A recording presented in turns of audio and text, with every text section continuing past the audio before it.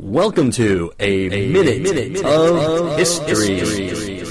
This podcast was researched, written, and recorded by the upper elementary students of East Cooper Montessori Charter School in Mount Pleasant, South Carolina. Today's episode: Women's right to vote. Women played key roles in America's history. They have had an enormous impact in our society, our laws, and our culture.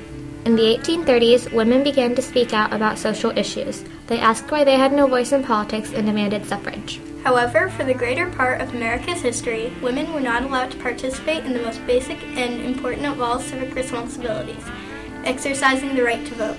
Not until 1920 was universal suffrage, the right of every adult citizen in America to vote, passed on both houses, from the 19th Amendment to the United States Constitution.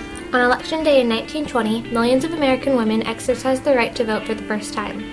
It took activists and reformers nearly 100 years to win that right, and the campaign was not easy.